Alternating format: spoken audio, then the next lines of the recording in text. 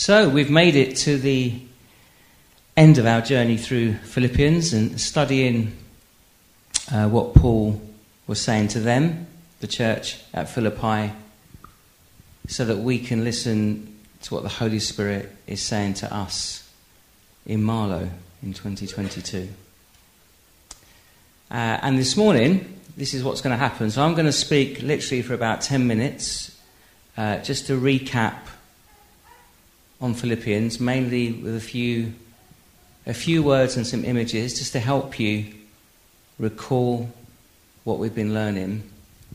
And then I'm going to hand over to Anthea, and we're going to do a very short exercise to capture what God has been saying to you, what the Holy Spirit has been speaking to you about as we've gone through this series, so that Nigel can take all of our output away and is going to put it into a letter to us, Marlovians, that we'll read out in a couple of weeks' time.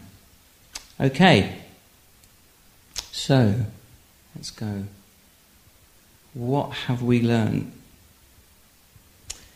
So we started off, I can't remember how many weeks ago it was now, with Andy Reid, and we started off with context.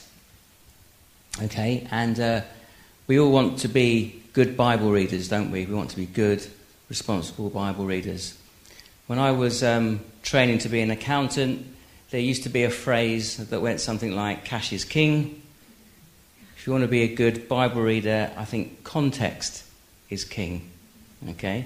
There's an often repeated saying that no one seems to know who actually said this first, but text without context is pretext for anything that you want. Okay, so context is always very, very important if we want to read the Bible well. And so what we learnt was Paul is writing from prison. And so we have a relational God who uses us. And so Paul's experience of prison obviously gets into his language and his thinking about how he's communicating to the church in Philippi. Also that Paul is a Jew.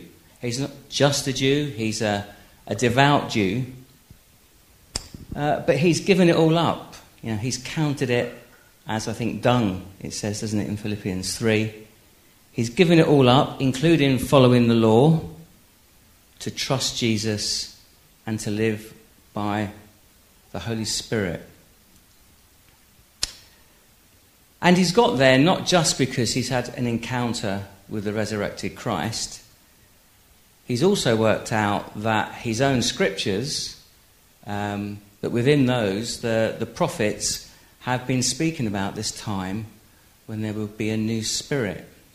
And the new spirit will come, and within us, within our hearts, we will be led not by a law, but by the Spirit of God.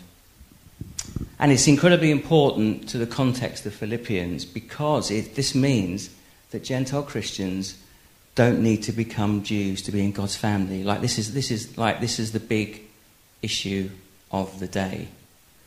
When Paul was writing this, there was a huge tension between those following Judaism, which was the majority of people, because the vast majority of Jews had not become Christians.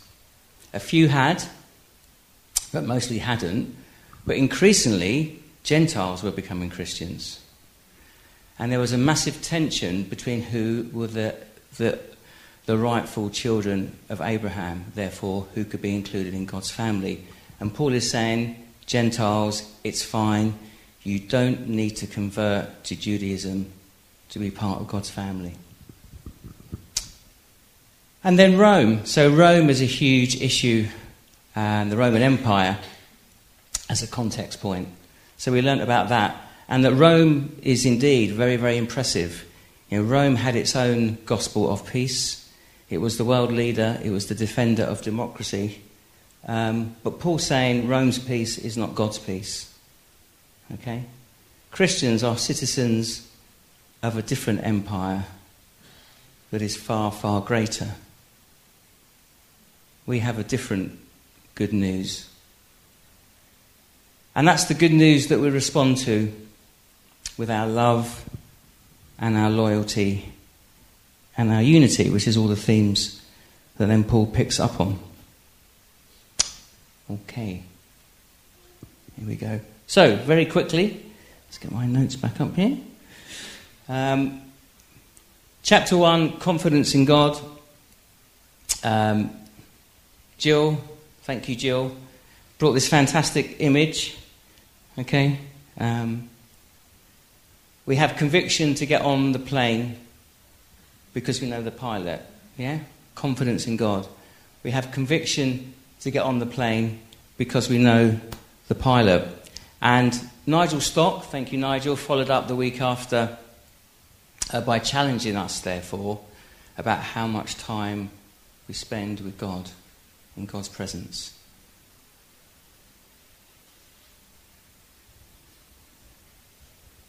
Okay, chapter 2 was Andy Reid, and came up with this wonderful picture that we need to stop climbing the ladder and instead start climbing down to help others up. Humility and honour. We need to stop climbing the ladder ourselves and instead start climbing down to help others up. And Phil backed that up, Phil Stewart,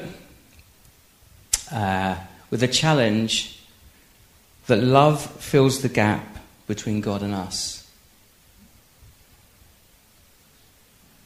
Love fills that gap between God and us.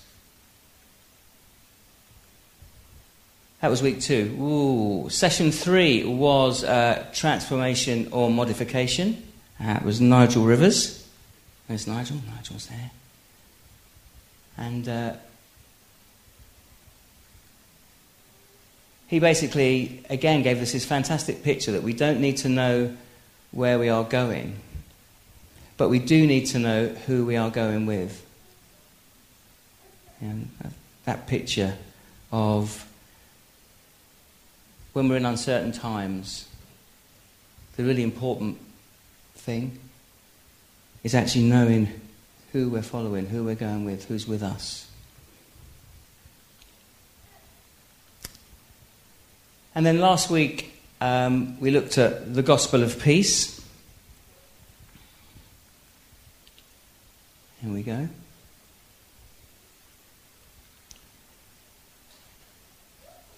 And looked at Paul's practical examples to the church at Philippi about peace between us, how we maintain peace between us, how we maintain our inner peace, so peace within us, and how we respond so that we have peace in all circumstances. So knowing that we all lose our peace sometimes, but how we respond so we can maintain our peace. And we had a few quotes from St. Teresa of Avila, but one of them was, the closer one approaches to God, the simpler one becomes. The closer one approaches to God, the simpler one becomes. And also, St. Sandra Bullen of Marlow shared last week, which I thought was really, really great. In the end, it's about God's peace and God's presence. In the end, I think she said, all we really have is God's peace and God's presence. And that was what was Paul was trying to say, that actually Christ, even though Christ is ascended to be with Father, Son, Holy Spirit together, but actually Jesus is intimately, actively involved with what's going on in your day-to-day lives and wants to be a part of that and bring peace. Okay, so there were the 4 weeks: confidence in God, humility and honour, transformation, not modification, and the gospel of peace. And so now it's time to start to write our letter. Yeah. So as we've mentioned in the e-news and on the WhatsApp family chat group, what we'd like us to do now is to engage with this. I think we all have been over the last few weeks, but what we would like you to do is there's some post-it notes at the back. You may have already prepared some things earlier. There's pens. We'd like you to just spend some time just thoughtfully, prayerfully re-engaging. And we've written the titles of each chapter up on some flip chart paper at the back, and then just on your post-it notes, just write down something. What is God saying to us? Our letter to the Marlovians. What's God been saying to you? What's God been saying to us? Write that down and sort of stick it up on those bits of paper at the back there. And then, as we've said, Nigel is going to gather that up for us, and we will sort of be able to reflect on our letter to the Marlovians. We don't want to just do chapters of the Bible and then move on. We want to live it, don't we? We want it to change us, change our lives, change our community. So, let's do that now. There's plenty of time, so there's no rush.